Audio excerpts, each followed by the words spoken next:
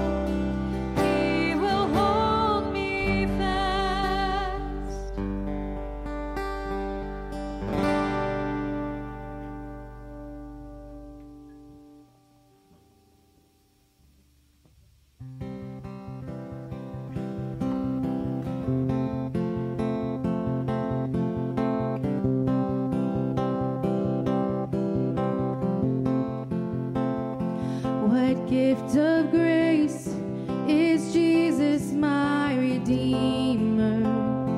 There is no more for heaven now to give. He is my joy, my righteousness and freedom, my steadfast love, my deep and boundless peace. To this I hold, my hope is only Jesus, for my life is wholly bound to His. Oh, how strange and divine, I can sing, all is mine, yet not I, but through Christ in me.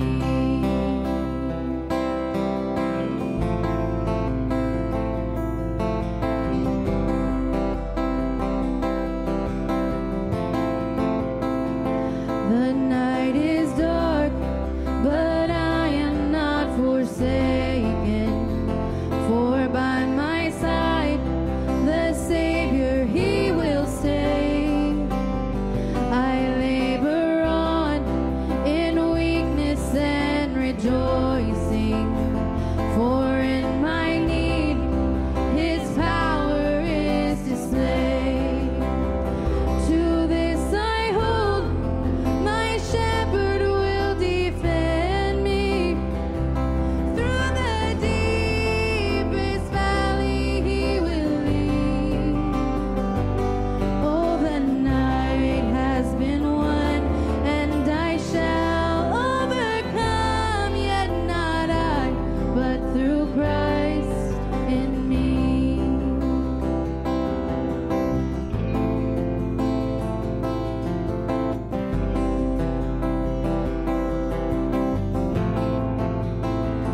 No fate I dread, I know I am forgiven. The future sure, the price it has been paid. For Jesus bled and suffered for my pardon, and He was raised to overthrow the grave. To this I hold, my sin has been defeated. Jesus now and ever is my plea. Oh, the chains are released, I can sing, I am free, yet not I, but through Christ in me.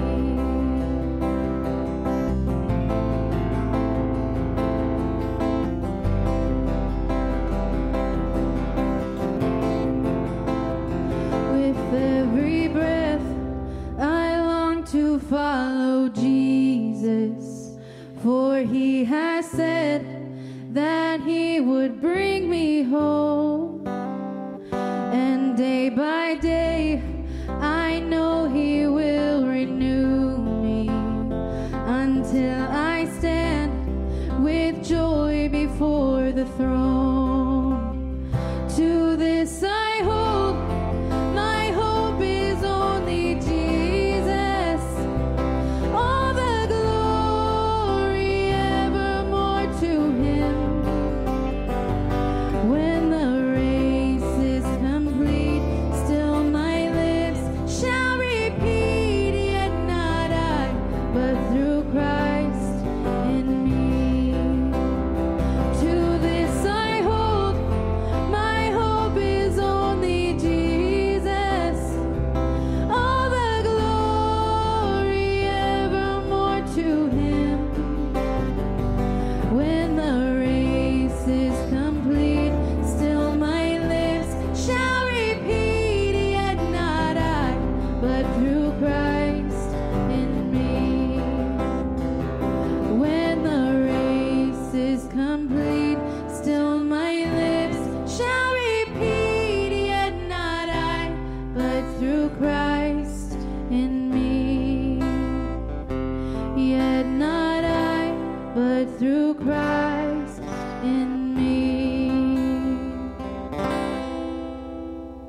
seated. Would the kids come up?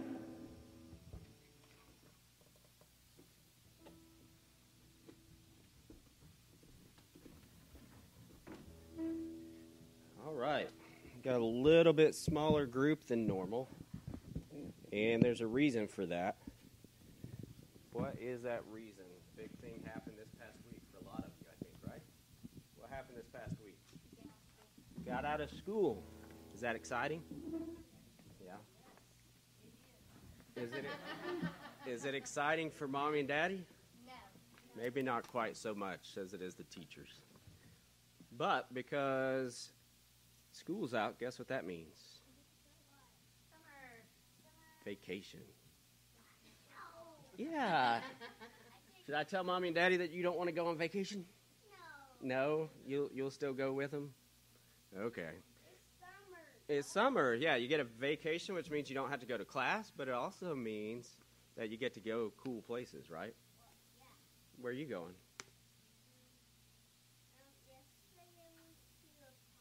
A park. So we get to do things like park. Ethan, where are you going? You're going to the beach. That's right. Where are you going? To a beach, probably. Yeah, but going to beach is a pretty common thing in the summertime, isn't it? Where you go? Okay. So it sounds like.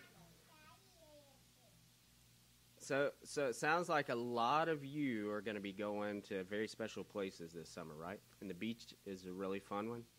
But we just enjoy getting to be out of school, and we get to do cool activities at home, which is kind of what we're going to talk about today, because I've heard rumblings from some of you, not looking at you, Marley, but I really am, about plays.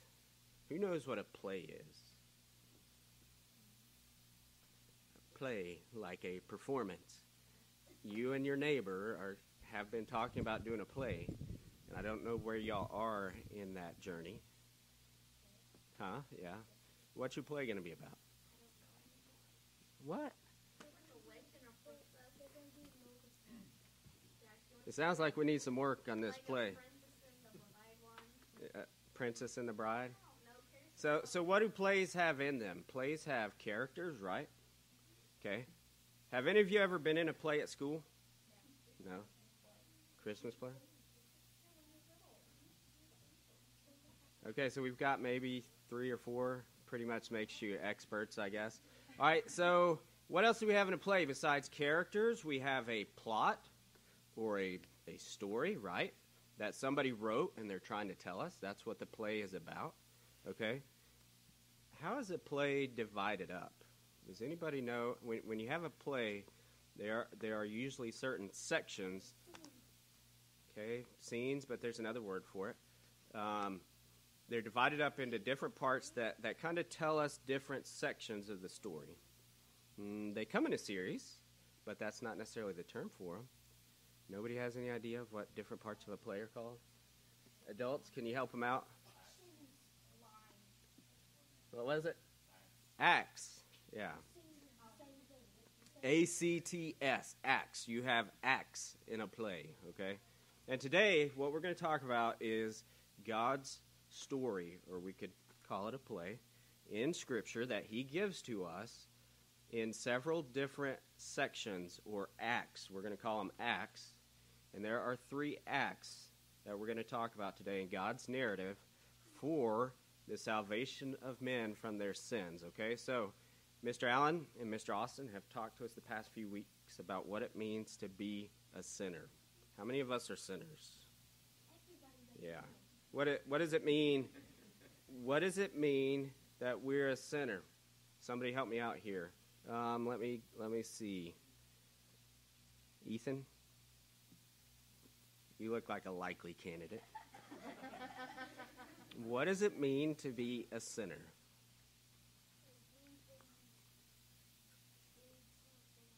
Yeah, it means that we did something wrong, okay? Against who, Ethan? Against God, that's right. Marley, you want to add to that? Okay, if we disobey any of the 10 Commandments, any of those would be a sin, right? Jack? when you do something bad, like something that mommy and daddy maybe told you not to? Yeah, because mommy and daddy try to help you not do bad things, right? Okay, so in the first act, everybody hold up one finger. First act, Katie. First act. Everybody's got at least one finger, right? All right, in the first act, Adam sinned in the Garden of Eden. Do you remember when, I think that was Mr. Austin talked about that? Adam sinning in the Garden of Eden. And because Adam sinned, what does that mean for everybody else who has come after Adam? Yeah, that we all have inherited. The Bible says we all have a sin nature because Adam sinned. All of us are sinners too. So let's talk about sin for a minute. Sin, listen up. You gave me a good definition, Ethan, and some others helped. But we're going to talk about that a little bit more. Sin is me. Everybody point to me. Okay, because we all do this, right? Sin is me, because I'm a sinner, missing God's mark of perfection. How many of you know, well, let's do this. How many of you think you could walk outside? Do you know what a target is? A target looks like what? We got a term for it, though. It's got circles with something right in the center of it. What is a target? Yeah, but there's a specific term for the thing right in the middle of that target. A bullseye, yeah. So sin is like this. If God has a target and God holds a target up for us, and in the center there's a bullseye, and if we don't hit that bullseye perfectly every time with our actions, guess what we're doing? We're sinning. We are missing God's mark of perfection. You don't think so? If we walk outside and I hand you a bow and arrow, do you think you could hit the bullseye every time with an arrow? Do you even know what a bow and arrow are? You're probably out of luck. All right, so look, any of us, I could walk outside right now with a target and a bow and arrow, and I wouldn't even hit the target, okay? If I had 100 years. Okay, but none of us can perfectly hit God's perfect bullseye of acting and doing and behaving perfectly all the time. And that's what makes us sinners. We miss God's mark of perfection. Now, in the Garden of Eden, listen up. In the Garden of Eden, up here, guys, there's stuff going on behind you, but pay attention up here, okay? In the Garden of Eden, how did Adam miss God's mark? How did Adam sin against God? Exactly right. God had told him not to do something, and what did Adam do? He did it. Guess what? Do we all do the same thing? Yeah. When I was your age, I disobeyed my mommy and daddy too. Huh? Lots of bad things. When mom and daddy told me not to eat certain things, guess who could sneak around pretty good and eat those certain things? Yeah. Okay. When I was supposed to clean my room or make my bed, I didn't like making my bed. So you know what? Sometimes mom and daddy had to tell me once or more than once. If they had to tell me more than once, what did that mean? Yeah, I was disobeying, so I was going to get walloped. All right. But listen, so when we sin, we're guilty, right? All of us sin, we're all guilty, and that's because of Adam. So in the first act, everybody hold up that one finger again. So in the first act, we are all declared guilty of sin through Adam. That sounds pretty sad, doesn't it? Because we talked about, Mr. Allen, Mr. Austin talked to us about the fact that because we're guilty, we deserve judgment for our sin. We deserve a punishment. How many of you, when you disobey, mommy or daddy tells you there's going to have to be a punishment? Yeah. Do we like punishment? Mm-mm. But because of the first act that we just talked about, we are all deserving of punishment because we're all guilty of sin. But, yeah.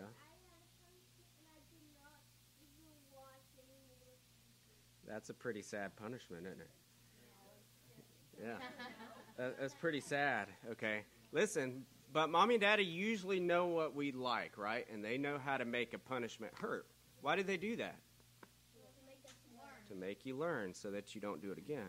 So in the first act, we're all declared guilty, and that's a very sad thing because we're all deserving of punishment. But the second act, everybody hold up 2 fingers now on to the second act. The second act is a happy act, okay?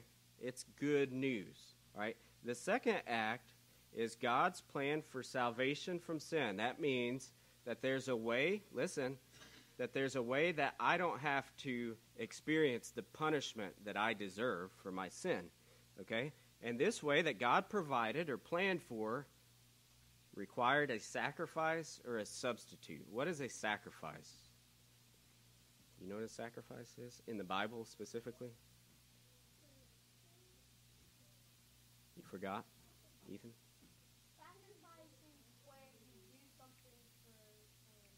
Okay, that is one way that we sacrifice. You give of your time maybe, or you give of your resources to do something for someone else. Okay. Yeah, in the Bible, we learned about how the fact that God provided a sacrifice or a substitute for Adam. Okay, when they needed a covering in the garden, what did God do? Huh? He killed a what? A lamb. He made a covering for them by sacrificing something. And throughout the whole Old Testament, everybody knows what the Old Testament is, right? The first section of the Bible. Okay, there had to be sacrifices made as a covering for the sins of the people of Israel, right? But in this second act, we learn about a sacrifice that is far greater than any of those sacrifices in the Old Testament. All right, let's talk about this for a minute. If you stole something from somebody, or if you disobeyed mommy or daddy, or if you lied to them, would you want to be punished? Jack, would you want to be punished? No. Guess what? I wouldn't either. But do you deserve to be punished? Yeah. What's the difference? Okay, wanting to be punished is different from deserving to be punished, right? Deserving something is something that you earned by your actions. It's something that you did where you disobeyed or you broke the commandments, like Marley said, God's commandments. Okay?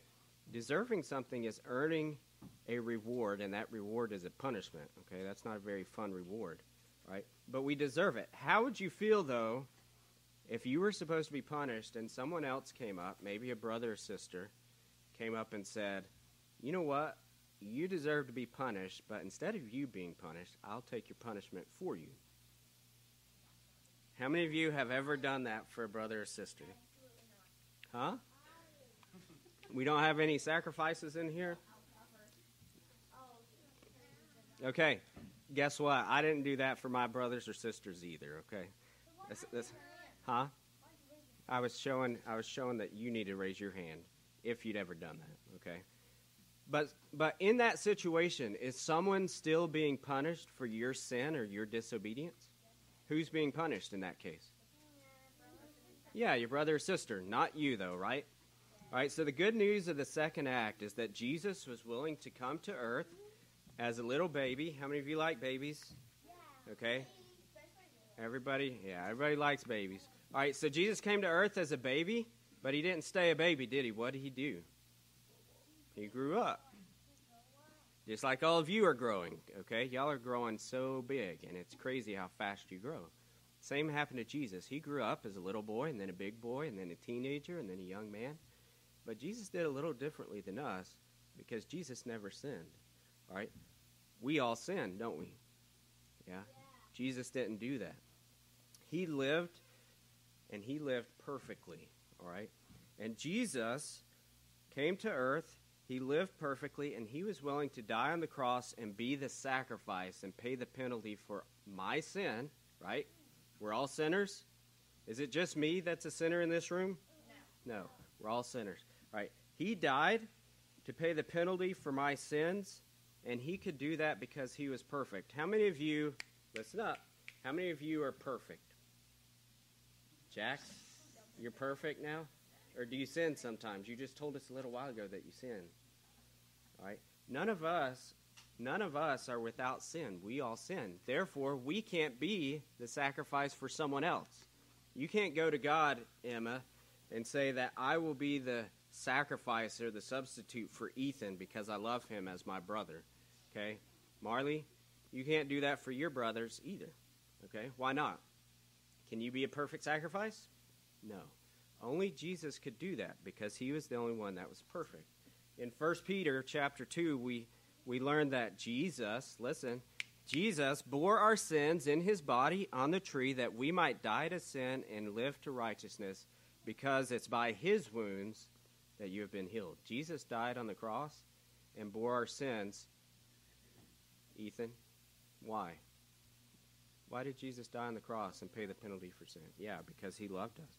So in the second act, we've learned that God charges our sin to Jesus as a worthy sacrifice to bear the punishment for our sins. So Katie, who deserves to be punished for their sins? Yeah, me. You. But, listen, what way did God provide as a way, listen, for someone else to be the substitute for our sins? That was through who? Through who? Through Jesus, yeah, his son. So that's Act 2. How many acts have we done? What was the first one? That we're all sinners. We're all guilty of sin because of Adam. Number 2, who is the substitute that can pay for our sins? Yeah. So number 3, listen, number 3 is the best news of all. That tells us that God gives us Christ's perfect righteousness when we turn from our sin, listen, in repentance and faith. Mr. Austin used those 2 words last week, and he taught us that by showing us what? A quarter. Yeah. Remember how we talked about what's on the back of the quarter? We got bogged down in that a little bit. All right, listen. So, repentance and faith, 2 sides of the same coin. When we turn to God in repentance and faith, that God tells us, listen, Jax, are you listening? That God tells us when we do those things that God gives us Christ's perfect righteousness. All right? Do we deserve Christ's perfect righteousness? I think that was a grunt, not a yeah. Okay, we don't deserve Christ's perfect righteousness. The Bible tells us, though, listen, that we are presented with a gift. All right? How many of you like gifts? It's somebody's birthday party today. We don't know who, but it's somebody's birthday party today. And she's going to be given a lot of gifts. What if she was given a gift and she said, I don't want to open that gift? What would happen? The world would probably fall apart. But besides that, why would we ever refuse a gift? Is there a good reason for refusing a gift? No. Okay, but listen. So in our scenario from earlier, if someone said, Ethan, that I will take your punishment, all right, and you said, you know what, that's really kind of you, sister, but I will accept my punishment anyways. Is that what you would do? No.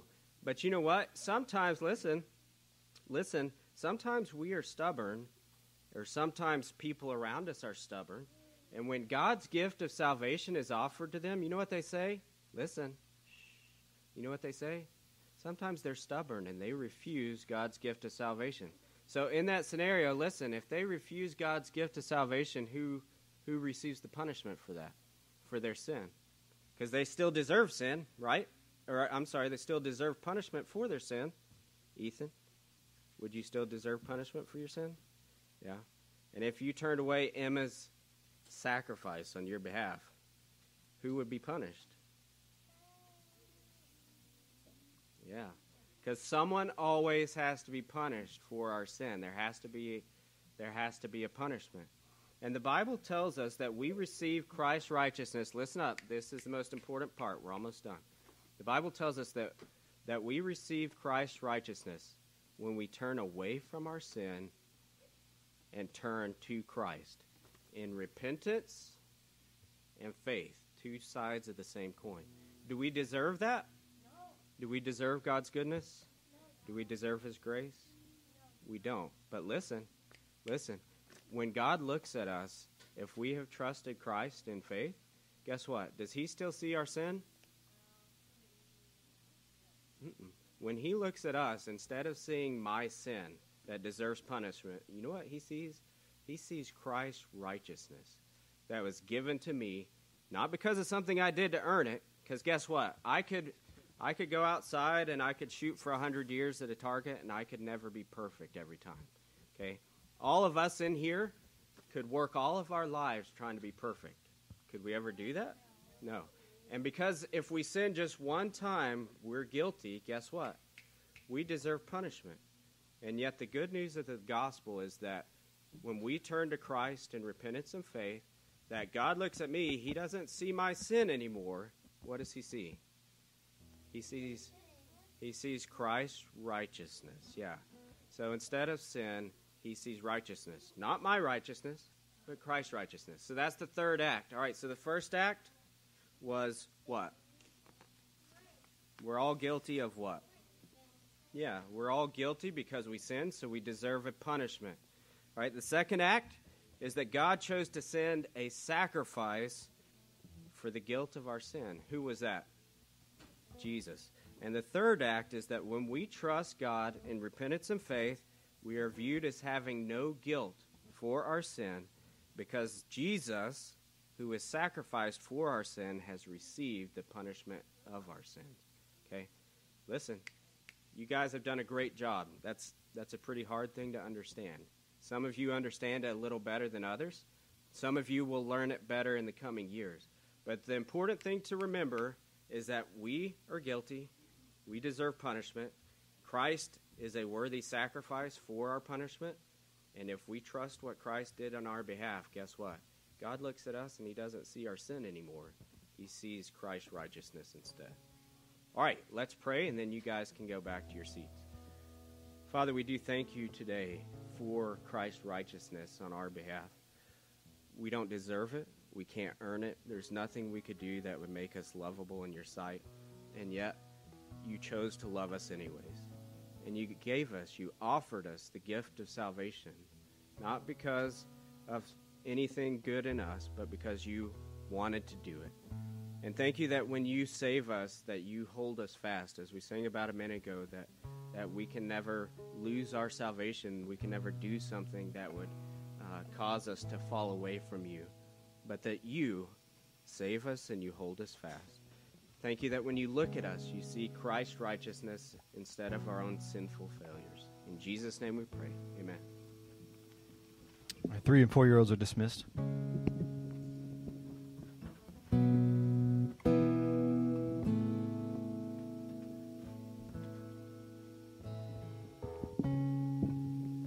Y'all would stand with us just one more time.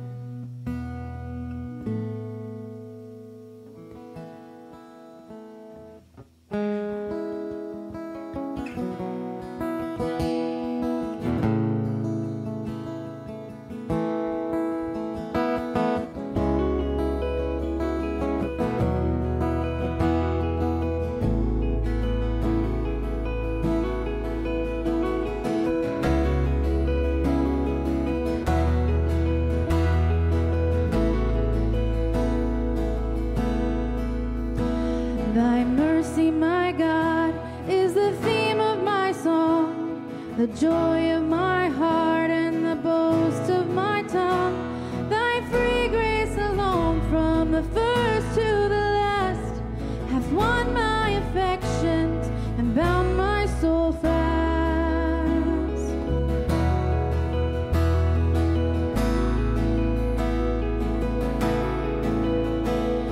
Without thy sweet mercy, I could not live here. Sin would reduce me to utter despair. But through thy free goodness, my spirits revive, and he that first made me still keeps me alive. Thy mercy is more than a match from my heart, which wonders to feel its own hardness depart. Dissolved by thy goodness, I fall to the ground and weep for the praise of the mercy I found.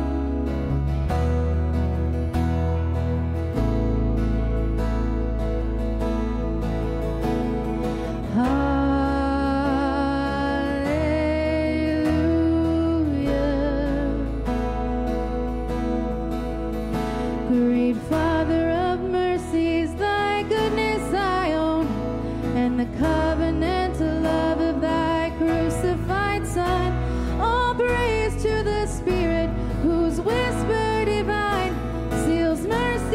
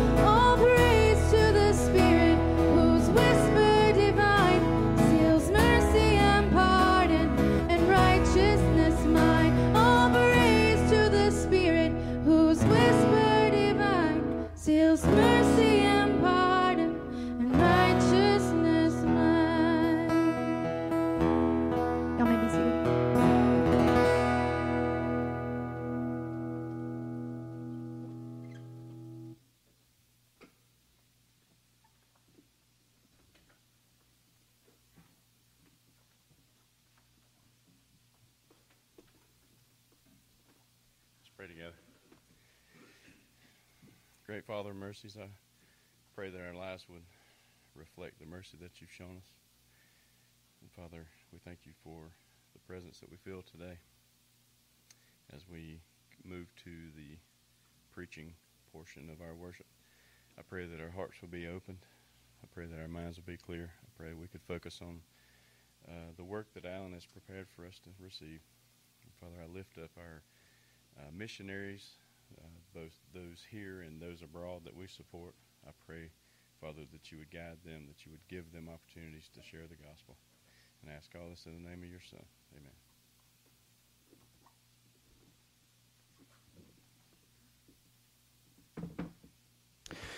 You can open your copy up to the book of Habakkuk. To the book of Habakkuk. You can dial me back a good bit. I'm a bit louder than Austin Jowers. All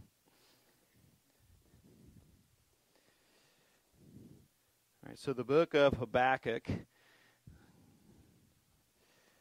Well, I'm not turned there myself, so.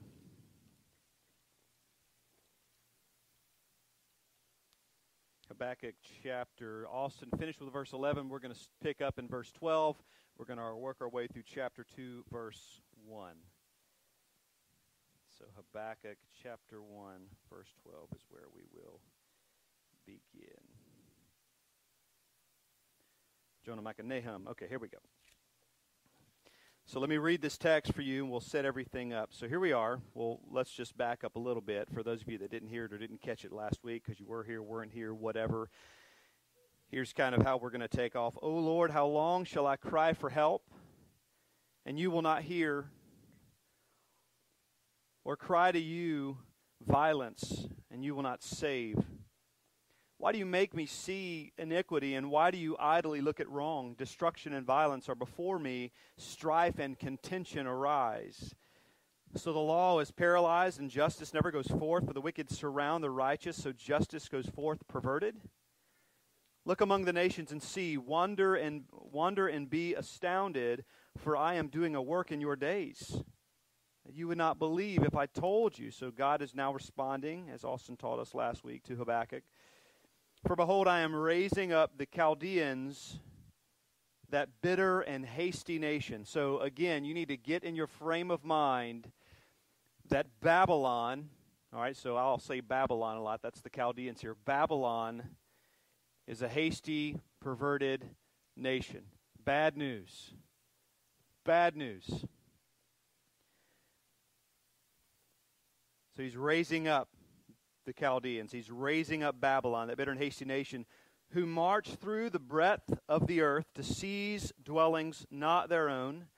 They are dreaded and fearsome. Their justice and dignity go forth from themselves.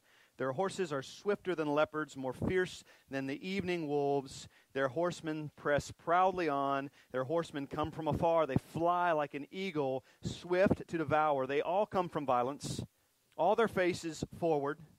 They gather captives like sand. At kings they scoff, and at rulers they laugh. I mean, these folks aren't intimidated by anyone. They are the ones who people are intimidated by. They don't care. And so now, Judah is in the crosshairs of this wicked and perverse and hasty nation. They scoff at kings. They laugh at rulers. They laugh at every fortress. They come up, they pile up earth, and they take it. Then they sweep by like the wind and go on. Guilty men whose own might is their God. I mean, this is a vile, vile people. And Habakkuk has a problem right now. Habakkuk, who has a robust theology, has a problem, and he's taking issue with God. And that's what we read here. The way that Habakkuk is divided up is you have Habakkuk petitioning God, Habakkuk's giving his complaint. He's questioning God. We'll get into that a little bit. And then God responds. And again, Habakkuk says, okay, you've responded once. Let me throw out a few more things to you. And then God responds again. And then the book of Habakkuk concludes with a prayer. So it's pretty easily broken up. A petition, a response, and then a prayer. So then we move to verse 12. Are you not from everlasting? O Lord my God, my Holy One, we shall not die. O Lord, you have ordained them as a judgment, and you, O rock, have established them for reproof. You who are of purer eyes than to see evil and cannot look at wrong, why do you idly look at traitors and remain silent when the wicked swallows up the man more righteous than he? I mean, you get the sense that Habakkuk's become very audacious in the presence of God. I mean, who talks to God like this? You make mankind like the fish of the sea, like crawling things that have no ruler. He brings all of them up with a hook, he being Babylon. He drags them out with his net. He gathers them in his dragnet, so he rejoices and is glad. Therefore he sacrifices to his net, and he makes offerings to his to his dragnet. For by them he lives in luxury, and his food is rich. Is he then to keep on emptying his net and mercilessly killing nations forever? And we'll stop right there for a minute. So when you're dealing with a prophet, there's a few rules that you have to understand when dealing with a prophet. First of all, something you need to tuck away in your mind is that anytime a prophet prophesies and it does not come to fruition, very clearly they are not a true prophet. They are a false prophet. That is one of the many reasons that we wholeheartedly reject Mormonism and we reject Jehovah's Witness and so many others who have had self-proclaimed or others proclaimed prophets who have said such and such is going to happen by divine revelation, such and such is going to take place because God has spoken, and over again it does not happen. And they worm their way out of accountability to making these claims. So a prophet has to really be worth his salt to be taken seriously. A prophet is human just like you and I. A prophet they're special in the sense that God appoints them and God gives them a word and God makes revelation through them. But they are just like you and I. Just like Abraham was selected to do the task that he was selected as a pagan man, it's God, it's the Godhead that gives emphasis and gives anything special or noteworthy to the human. We're just dirt. You understand that? We have value, dignity, and worth. I get all of that. I'm not saying we're fizz or all this kind of stuff. I'm not adopting an atheistic worldview. I'm saying we are created from dirt, right? God is eternal. God is God. We are man. And God appoints those that he wants to do whatever it is that he wants to do. In this case, as well as many others, it's Habakkuk. We don't know a whole lot about Habakkuk. I won't go into a lot of the setup because Austin did a lot of that. But I do want you to understand something. A prophet is responsible directly and indirectly for two things. One, a prophet makes revelation or reveals the word of God, reveals the word of the Lord. What God has instructed them, and especially here in the Old Testament, everything seems to be with dealing with Israel. Israel's playing the role of the harlot. They're pursuing, as one of my favorite songs says, lovers far less wild. They're playing the role of the harlot. They're committing adultery upon adultery upon adultery spiritually. And God is fed up.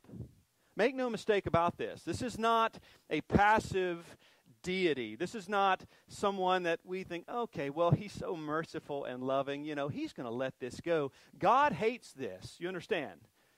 God hates this, and he must. If you serve a God that can stomach sin, then you serve a false God. Because the God of the Bible, by nature, Habakkuk says it, you who have purer eyes than to look upon sin. He's saying it right there. This is a part of what the prophet does. He makes revelation of things to come, or it needs to be said. But I would say indirectly, the prophet is revealing the nature and the character of the Lord. This is what God is doing. God has a goal. God has something he's working and he's doing. He has a plan. But a part of that is revealing himself. He pulls back the curtain over and over again so that we can know more of his character. We can know more of who he is. And that's one of the great things about studying through the Old Testament. Walking through those narratives, what you see over and over and over again, the way God acts is indicative of who God is. So we look at something that's difficult. We're like, wow, what in the world? What is that telling me about God?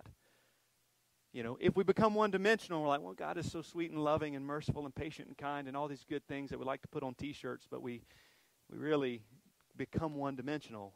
But what do you do when God takes Israel and they're rebelling and they're in the wilderness and he causes a chasm to open up in the ground, and this whole rebellion from Moses' kin is swallowed up by the ground? God did that because he takes this stuff very, very seriously. And you have to understand that there's not one sin, as Nathan talked about, there's not one sin that does not go undealt with. Not one. Not one sin in the span of time from humanity, from the beginning of humanity to now, that is not dealt with. And I would say in the future, but that's a little more nuanced. Everything gets dealt with. And what do we draw from that? The character of God, that these things are very serious. And so Habakkuk it's interesting, this book of Habakkuk, because we don't have recorded him going to Judah, because that's who he's concerned with, who God is focusing on right now. We don't have this time that he's going, like Jonah's supposed to go to Nineveh or whatever. This is an exchange between Habakkuk and Yahweh. And that's why I have really come to love this book. I mean, of course, I've read this book before, but now that I've spent some time studying it, reading it over and over again, I've really become fond of Habakkuk because, again, Habakkuk is every man. I mean, who in here does not, from time to time, raise questions and say, God, but why this? Why aren't you doing this? We believe in his character. We believe in his nature. We believe that he's good. But God, show me how this is good. Show me how these things continue, and yet you're good. These are probably questions that we have sometimes. We believe that he's good. We believe that he's true. We believe that he's faithful, but we're like, I'm weak. Show me. Help me to understand further. Help me to reconcile these things. And this is where Habakkuk is. He has a strong theology. As a matter of fact, it keeps him grounded throughout this whole exchange between he and Yahweh. But it is very clear that he still has these struggles, so he petitions God, and God interacts with him, which is really neat. So a prophet reveals the word of God and reveals the nature of God. And there are two important applications to consider here as we look at this text, and I'll come back and forth through both. How does this text apply in its immediate context, and how does this text apply in our context? You might call them direct and indirect application. The Holy Spirit has an intended audience. The immediate audience is obviously Habakkuk, is obviously Yahweh. They're exchanging. Habakkuk is learning from God. Habakkuk is waiting. Habakkuk is hearing from God. We're seeing this happen between the two of them, and we're learning. But we are also a part of the application. We are also a part of this intended audience. That's why God's word is eternal, so that for all time, it can continue to shape us as humans on this side of heaven. And I think truth will still shape us once we get to heaven as well, by the way. Why? Because we don't become God. We don't become infinite. We don't become omniscient. I think we still grow in stature before the Lord, and we learn more. Therefore, we can worship more. But that's my take. So this is an interesting book here. It's unique because this is really the only prophet that you see this happening exclusively. You see prophets dialoguing with God, God responding, them giving a message. But this is unique. This is a very unique thing. So it begs the question. So this is in reference to Judah. Habakkuk is very concerned about what's happening to Judah, and we'll hear this right now in verses 12 through 17. So follow with me here. He says, "Are you not from everlasting, O Lord my God, my Holy One? We shall not die." Nope, I've already read all that. Sorry, I thought I hadn't read it. So you take that and you understand that he's concerned with them, he's worried about them, but it begs the question, why is Habakkuk, what has Judah done that's so bad? Right? I mean, if you're like me, you're like, okay, I know that God's really upset, and condemnation, judgment is on their head, and Habakkuk is although he gets it, he's still trying to reconcile, but why? I mean, of all people, why don't you just send a pillar of Why don't you just, send like a hurricane, or why don't you just send serpents, or why don't you do something like you've done before? Why don't you do something like that? Why would you, who is pure and perfect, why would you take Babylon? Why would you take the Chaldeans, who are filthy, who are perverse, who are hasty? Why take them who relish in profiting off of the poor treatment of your chosen nation? Habakkuk can't reconcile that in his brain. He's really struggling. God, I know that you're good. He says that you're from everlasting. You're eternal. This is not an issue where he's doubting God. And that's important to understand. He's leaning on what he believes to be true, and that is that God is from everlasting. He's saying you're consistent. He's not just speaking of how old God is. God is outside of time, so we don't think of him that way. He's not thinking of how long God has been for eternity. He's talking more about the fact that God is eternally unchanging. And we know this because he says, you're from everlasting, O Lord, my Holy One. He says, we shall not die. O Lord, you have ordained them as judgment, and you, O rock, have established them for reproof. This idea of rock, again connotes that he is unchanging. Unchanging in what? He's unchanging in his faithfulness. He's unchanging in his expectations. He's unchanging in his standards. He's unchanging in his holiness. He's unchanging in his purity. So there's a few revelations that I see here just in this first little section, verses 12 and 13. Revelation 1 is that God is eternally faithful and unchanging. We approach this text, we're reading it. If you're reading this in the privacy of your own home, and you're reading it as thousands of years old, as historic time, as historic evidence, then you're seeing this exchange. But then we draw from this, what are we seeing? What is Habakkuk teaching us? What is the Holy Spirit intending for us to draw out of this book? And so that's how we walk through this. And the first thing I see is that God is eternal and God is unchanging. Unchanging in love, unchanging in justice, unchanging in holiness, unchanging in purity. God has always been these things. And Habakkuk realizes this. And what he can't reconcile is that you can't look at these things. You can't be a part of these things. You are pure. You are perfect. You are great. And yet you're taking this filthy generation and you're using them against Israel, which is, by the way, not the only time that God did that. So he's honestly coming to the table and saying, help me understand. And I think it's so helpful because I've been there time and time again. God, help me understand why these things are going on. I know that you're good in all that you do, but Lord, help me reconcile these things in my brain. If God only gives me, hey, this is truth, you just believe it, don't worry about it, fine. But I'm quick to say, help me understand it. Help me understand how it works out. And I just have to trust God to reveal these things to me. So Habakkuk rests on God's immutability, his unchangeableness, and his faithfulness. This text is not, again, revealing Habakkuk's doubt, but rather his trust in the promises of God, because God had made a covenant with Israel. That's important for context. He's made this covenant with Israel, and Habakkuk knows this. And if you're not careful, you can hear this language and you can become more of an annihilationist with regards to Judah. It seems as though he's going to wipe them out, but Habakkuk is leaning on that, saying, no, but you've made this covenant. Surely you can't wipe them out because you've promised this.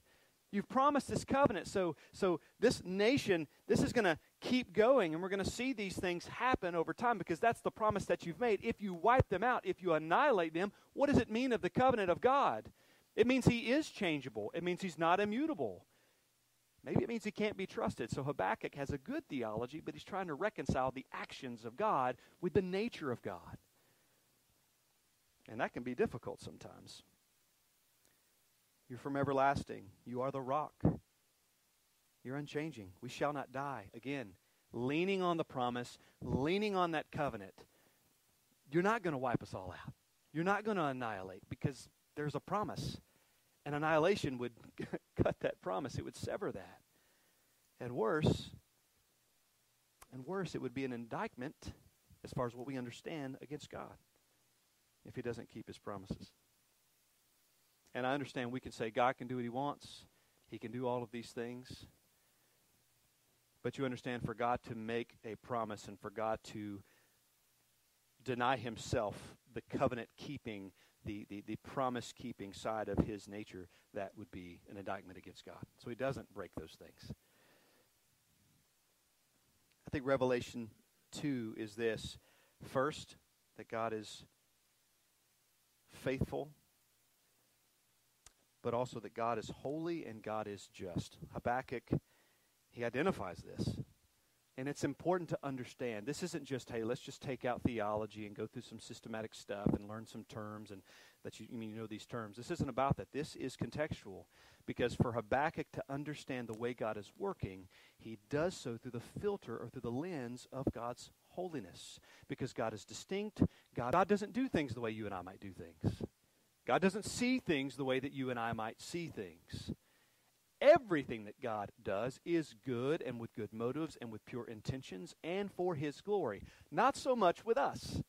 So it makes sense that we might arrive to the scene and have this skewed perception of what is good, what is right, what is true. But Habakkuk leans on the holiness of God, keeping him tethered to reality, keeping him anchored to reality. When God does all these things that really don't make sense to him, that's what he clings to. That's what he clings to. God, you're going to do this. You know, the whole net and drag net. You know, Judah's helpless. You're going to leave them out in the lurch, and they're just going to be all but destroyed. Well, I don't get it, but you're holy. And even that's good. Whatever you're doing is right. Because I don't see things the way you do. And you don't see things the way I do. Because I'm infinite, and I'm finite, and you're infinite. Habakkuk speaking to God. God's justice is rooted in and produced from and through his holiness. There is justice because God is holy. God has to act on all sin because his holiness demands it. And that helps us make sense of everything that we see here. And you would say, but Babylon, the Chaldeans, they're much worse. They're much worse than Israel, much worse than Judah. But you have to understand, God's holiness demands that he absolutely hates all sin in every form and fashion. Everything he hates. Babylon will be dealt with just as Judah is being dealt with. Babylon doesn't get off the hook. They don't become, the newly adopted child that he loves so very much. They're an instrument. They're not his chosen people. They are a means to an end. You understand that? In God's holiness, he watches the harlotry and the adultery of Israel. He watches the harlotry and the adultery. By the way, we're all in that same camp. He watches that, and he hates it. But those are his people. So when God dispenses justice, you have to understand these things happen with two different motivations. They're all born out of his holiness and dispensed because he is good. But there is a dispensing of justice, judgment, and all of these things on those who are his as a form of discipline and as a form of reproof. But woe to those who suffer under God's judgment when they don't belong to him, because it is eternal wrath, which is also the byproduct of his eternal holiness. So this gets really weighty, really fast. Babylon's in a bad way. Judah's in a bad way. Habakkuk's in a bad way because he's trying to reconcile these things. He's asking God for clarity. He's asking God for understanding. He's trusting God all the while, but he's still working through this. And I think us as the readers, thousands of years later, I think this has immediate application as we have to change. God doesn't have to go with a plan B and say, you know what? We've done this for a while. I've realized there's a little something better. That's the way we operate, and that's cool. That's good, right? That's how technology works. We have this bit of technology, and then something else will come out to make things easier, faster, better, whatever. Better is subjective. I get that. But not God. Everything he does, all of his actions, all of everything is absolutely perfect. So there's no need for God to change. His nature doesn't change. His character doesn't change. And that is what Habakkuk is clinging to. O Lord, you have ordained them, Babylon, as judgment, as an instrument of judgment. You, O rock, have established them for reproof. So Babylon has taken this perverse generation, and God has used them as an instrument, as a weapon, and the target is Judah. And Habakkuk is beside himself. He trusts God. Again, I have to hammer this. He loves Judah. This is not a guy that's like, yeah, get him, God, get him. He's grieved over this. God, does it have to be this way? I mean, how long will this merciless destruction take place? And Habakkuk's really struggling with this. I mean, do you and I not ask God sometimes, how long will you allow the murder of the unborn to take place? You're good and you're right and you're just. You could stop it too. Why aren't you doing that? Why can't you stop the merciless killing? I mean, you can put whatever you want in that slot. Just scroll through Facebook for half a swipe, and you can find about 10 things to start petitioning God, saying, God, why do you tarry?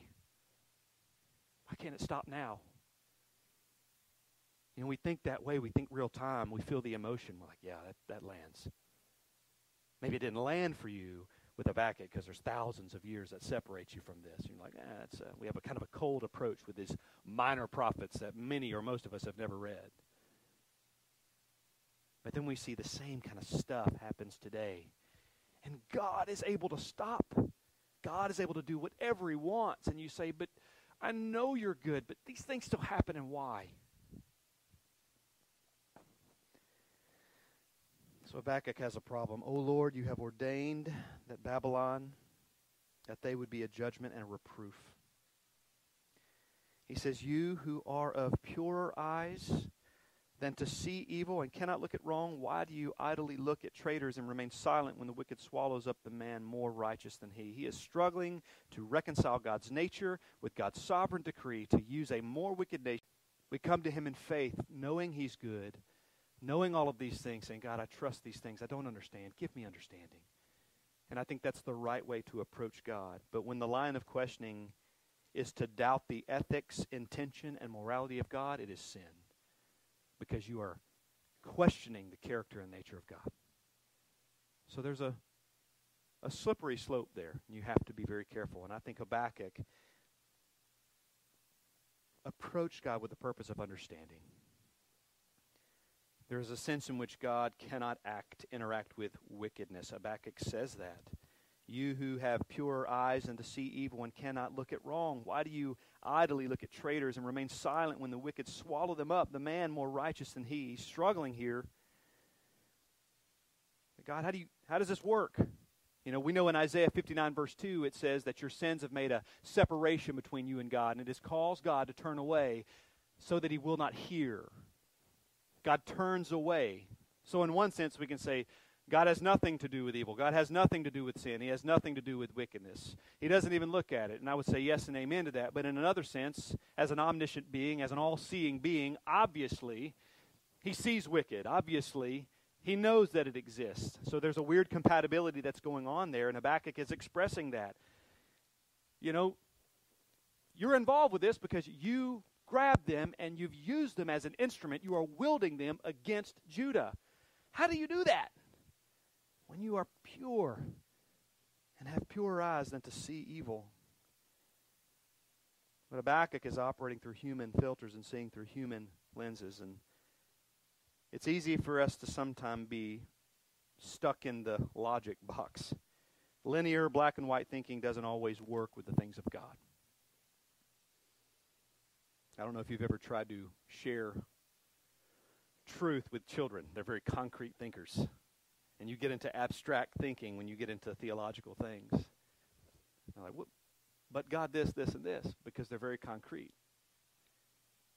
And sometimes we get stuck in that mode. We're like, but what? This feels wrong. This doesn't feel right. How are you doing this? Our basis of what is right, good, and true is God and His character and His actions. Instead of trying to figure out how God is good in what He does, we start with good as the basis of who God is. That's where you start. And let me tell you that. That's you. Most of you have been born-again believers for a long time. And you know that God is good. But if you're like me, sometimes it's not set as your default. You're like, what's going on? And then you have to be reminded, God is good. Oh, yeah, this stinks, but He's good. Start there, always. Be ready. That's a part of your defense. It's a part of your apologetic. For yourself, when the enemy's arrows are shooting at you, you start, God is good. Start with these basic doctrinal principles, these foundations of the Christian faith. You are from everlasting. You are unchanging. You are holy. You are good. You are pure. You are mighty. Nothing can thwart your purposes. No one can resist your will. Boom, boom, boom. Make your checkbox. Memorize that stuff. So when the arrows come your way, you can deflect more easily because you're anchored in truth rather than being hit and bombarded with an onslaught of emotions, and then you have to sift through all the junk of emotions to hopefully find truth that will then again ground you. So be careful of those things. And I love this. I would say this is Habakkuk's solution, and I kind of put the cart before the horse, but this is what Habakkuk does. He asks these questions, he has these struggles, but at the end of all things, he trusts the character, nature, and person of God. And notice that God expresses so much patience with Habakkuk. Who in the world are you? And who in the world am I? And who in the world is Habakkuk to question the Almighty Lord of hosts? I mean, let that settle with you. I did this yesterday. I tried to... It sounds weird. Tried to really meditate on that. It didn't sound weird, but I don't want to be a new agey guy. But just try to sit there and think. It wasn't like, oh, I'm like that. It was just sitting and just try to let that weigh on me. Not only do we get to approach the Lord of hosts, but sometimes we do so in anger and frustration, questioning what He does. God forbid, questioning His ethic, morality, and person. Consider the magnitude of this exchange between Habakkuk, that he's just laying this up out there, confused, frustrated, probably trying to understand, loving Judah, wanting the best, wanting it all to stop, but it's not. What are you doing, God? I can think of a few others in the Scripture who did the very same thing, but Yahweh is patient. Who in this world are any of us to question the Lord of hosts? I mean, who are we? We may be the crown of His creation, but that gives us no right to question the Creator. Every superlative ever given to man was first and always God's. Every breath we breathe is dictated by His perfect will. You are you because God is God. We don't even register on the scale when we're placed next to Him. You understand that, right? We don't measure on that scale. I've got 41 years in the books, right? I know, I look like 25. I get it. But I got 41 years in the books. I got 41 years of wisdom because I've made a lot of mistakes. I'm like, don't do that again. That's wisdom, right? I now have knowledge, and it's what I do with that knowledge, okay? So I have wisdom, but 41 years. I haven't arrived anywhere. Put me on a scale next to the wisdom of God, and I don't even register on that scale. He's from eternity past. His wisdom isn't accumulative of all the time He's been gaining experience. You understand this? It's not that, oh, God's been around a long time, so trust His wisdom. No, wisdom is intrinsic to who He is. Again, He hasn't changed. Wisdom hasn't caused Him to get smarter and smarter. Experience hasn't caused Him to get wiser and wiser. He just always has been. Our wisdom is at best human and the product of a few years on this earth, which really amount to nothing. I mean, what is 41 years compared to an eternity? What is 1,000,000 years compared to eternity? What if your child, by the way, what if your child, you new folks, you new parents, what if your child comes to you? You love your child like no one else aside from God loves your child. You care for your child like no one else cares for your child. I may love your children. I may love your children. But nothing compares to the way you love your children apart from how God loves people. Right? I may care for them. I may want the best for them. But I don't have the connection and the care and the concern like you do. Because why? They're your kids. God has made you stewards of them. God has given them to you as gifts. And He's placed the expectation on your life. But what happens when your 12-year-old son comes to you and starts challenging your authority? I put my hands in my pockets because my flesh rears up, and I'm like, some kid wants to get punched right in the face. I would not do that to my child, but there's a frustration there. It's like, who are you to question me? I'm your dad. God put me here. I will spank you until you're 48 years old, son. I do not care. You know, I mean, that's how I feel sometimes. He's a sinner, right? He's broken. He pushes back sometimes. Not really a whole lot, but sometimes.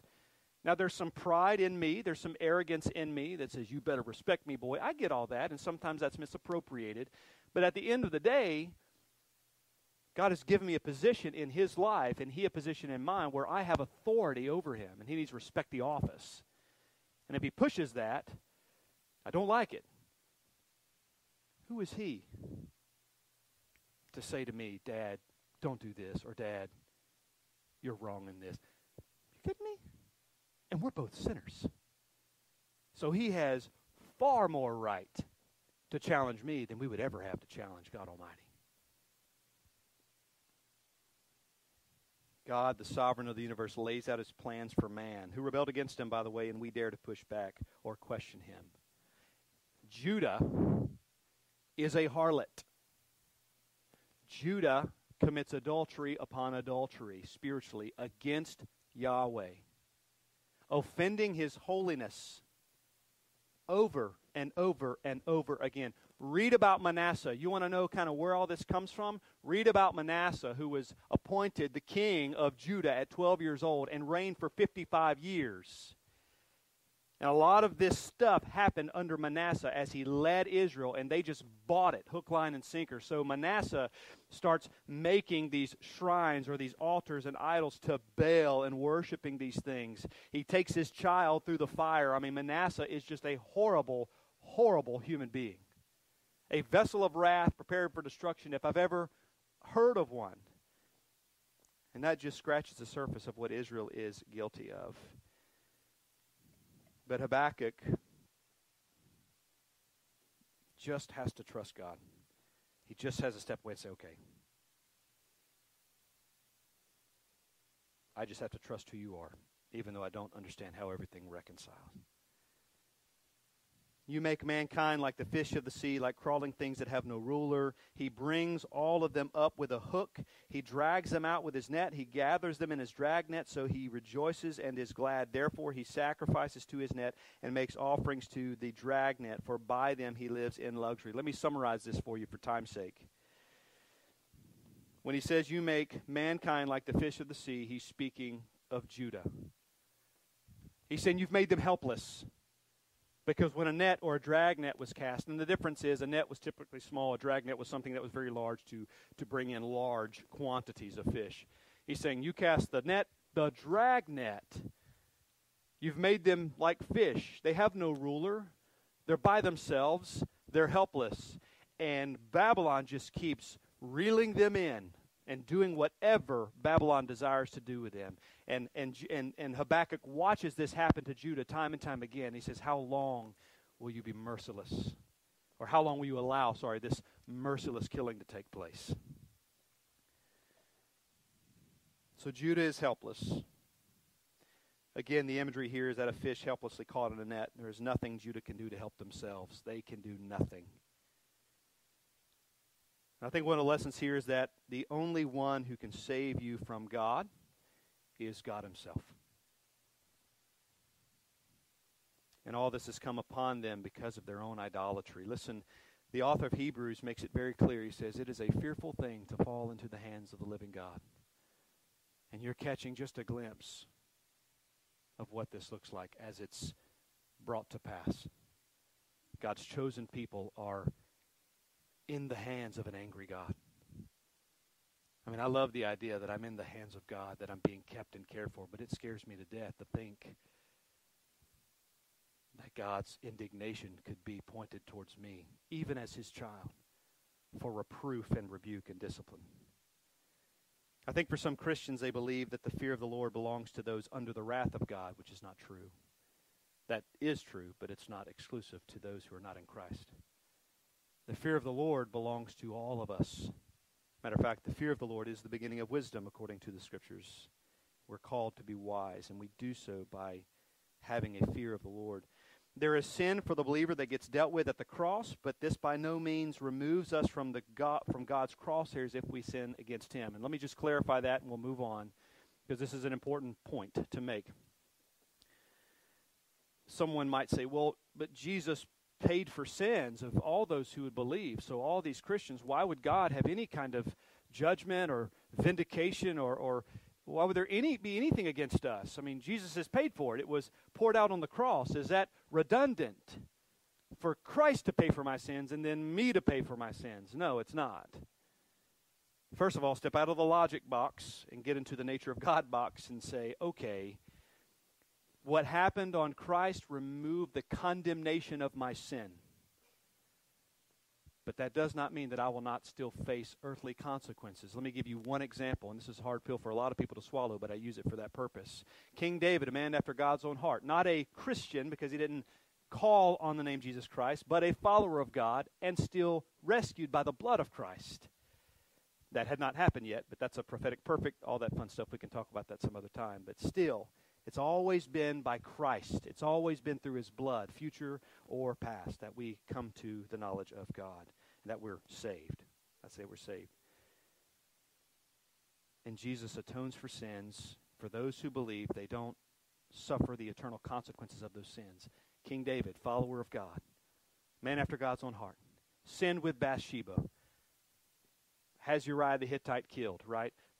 He impregnates Bathsheba. Bathsheba has the baby. And then what does God do? God kills the baby. That's what the text says. God kills the baby. And how do you reconcile that? Sometimes our sins have earthly consequences. And God does it for reproof. He does it for rebuke. He does it for your good. He does it out of love. And that's what's happening to Judah. In climactic desperation, Habakkuk poses one final question for the Lord of hosts. One final question. Is he then, verse 17, to keep on emptying his net and mercilessly killing nations forever? Habakkuk is begging God for a rationale. I know that it's hard to feel the emotion that Habakkuk feels. We went through that just a minute ago. Do you ever ask God for a cure of cancer? Do you ever wonder why he's not? Do you ever ask God why he allows this current sexual revolution to mock him? Why doesn't he step in? Why doesn't he intervene? Why didn't he bring some kind of big calamity, catastrophe? I'm not saying we're wishing people dead. I'm not saying that. I'm saying from God's perspective and his holiness, do we ever wonder, why is he silent? Why is he idle right now? This is exactly what Habakkuk's doing. We know the nature of God. We understand this. Habakkuk understands it. We're in the same boat. What are you going to do? And when will you do it? So I find great commonplace with Habakkuk in this. Keep in mind that all things exist that are bad because of the fall. If there were no fall, there would be no abortion. If there were no fall, there would be no sexual revolution that twists and distorts God's beautiful design. There would be no need to go to the clinic. There would be no need to go to the strip club. There would be no need to go to parades. There would be no need to do these things and to stand and hold the line. There would be no need for these things. But you know what? There is a need for this. Why? Because there's a Genesis 3 reality. And if you're living in a Genesis 2 world, you're delusional because you're not. You're in a 3 world. So it demands these things. So we see these atrocities all over. So after all this dialogue, after Habakkuk questions God, he then decides that what he can do is wait. And we'll finish with this. He asks this question as this great climactic moment for this petitioning time of God, and then he says this in verse 1 of chapter 2, I will take my stand at my watchpost and station myself on the tower and look out to see what he will say to me and what I will answer concerning my complaint. Habakkuk has exhausted everything he wants to say. He's begged God for a rationale. He said, God, this is my struggle. This is my problem. Help me to understand these things. Are you going to let this happen? When will you stop it? What's going on?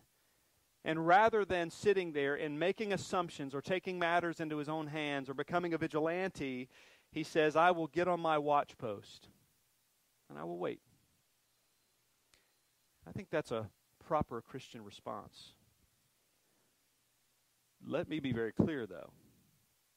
I don't mean wait and be passive. Because clearly we have mandates and commands in the Scripture that we are to be about gospel kingdom work. But even that is a sense of waiting, because we do a work and we wait and trust for God to bring an increase. We wait and we trust on God to bring about change. Habakkuk knew that the only way to proceed was to get the answers from God rather than sitting out on his own assumptions or setting out. One theologian said this, the watchman who waits for God's word stands in vivid contrast with those who resort to their own imaginations. I think we could all take a few plays out of Habakkuk's playbook here. Habakkuk does all that he can do, and then he waits. Because there is a certain activity that comes with being on a watch post. This is likened to soldiers during that day who would have a post that they would sit at. They're defending by being on that watch post. So there's an activity. They're not passive. There's an action there. So Habakkuk is not idle. Habakkuk is not passive. Habakkuk is not lazy. He says, you know what? A part of my action is to wait and trust in the sovereign decrees of the Lord. Waiting isn't easy for us. It wasn't easy for Abraham when God said, you're an old man, but I'm going to give you a son. He had to wait. David had to wait to become king, all the while having chance to take out Saul, but he would not raise a hand against the Lord's anointed. Naomi had to wait in order that she might find Boaz. So waiting is difficult. We wait on test results because we get nervous about what's happening in our bodies. Many parents experience children who rebel against them and then God, and they wait in hopes that God would bring them to repentance through his kindness. It's tough to wait. It's tough to wait on those things. Waiting is an expression of faith. It conveys a disposition that trusts in the sovereignty of God. Rather than assume, rather than take matters into our own hands, rather than act on what we feel is best in these situations, we wait for clear direction from God. I think a failure to wait and trust the Lord ends up sometimes as a manufactured will of God. We don't know the will of God clearly. We don't want to wait, so we act on our own accord and say, that's the will of God. We have to be careful of that. The application is simple. We have to wait on the Lord, and we learn to let what we know to be true of God, let that determine what we think with regards to the work of God. Very simple.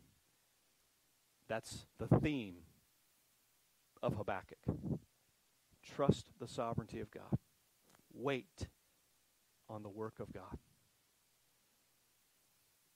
Because we can trust him to do what is right, what is good, and what is for his glory. Let's pray, and we'll be dismissed.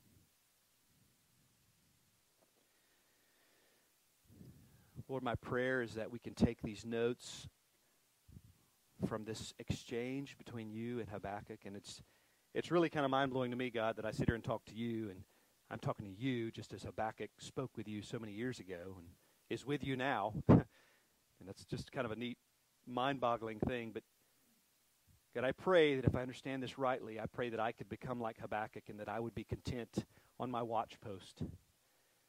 Not being passive, but being active in that regard, doing what I'm supposed to do, being intentional about the gospel, being intentional about what it is to be a light in the midst of darkness, But in that activity, I'm waiting on you to bring about change. I'm waiting on you to bring about what you want to bring about. And Lord, I'm encouraged because it says just in a few verses later that they'll see next week that you speak to Habakkuk and you say, listen, there is an appointed time and it will not be delayed. So God, that tells me that you have something in store for all the things that brings us pain in this life. You have something in store for all the darkness, for all the grief.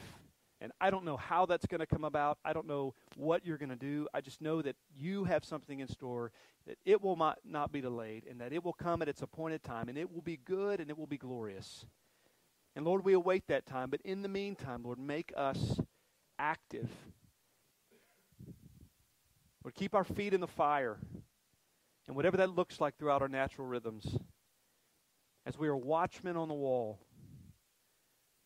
make us content with that, longing for the day that you bring about the change that you've appointed. In Jesus' name, amen. All right, you're dismissed.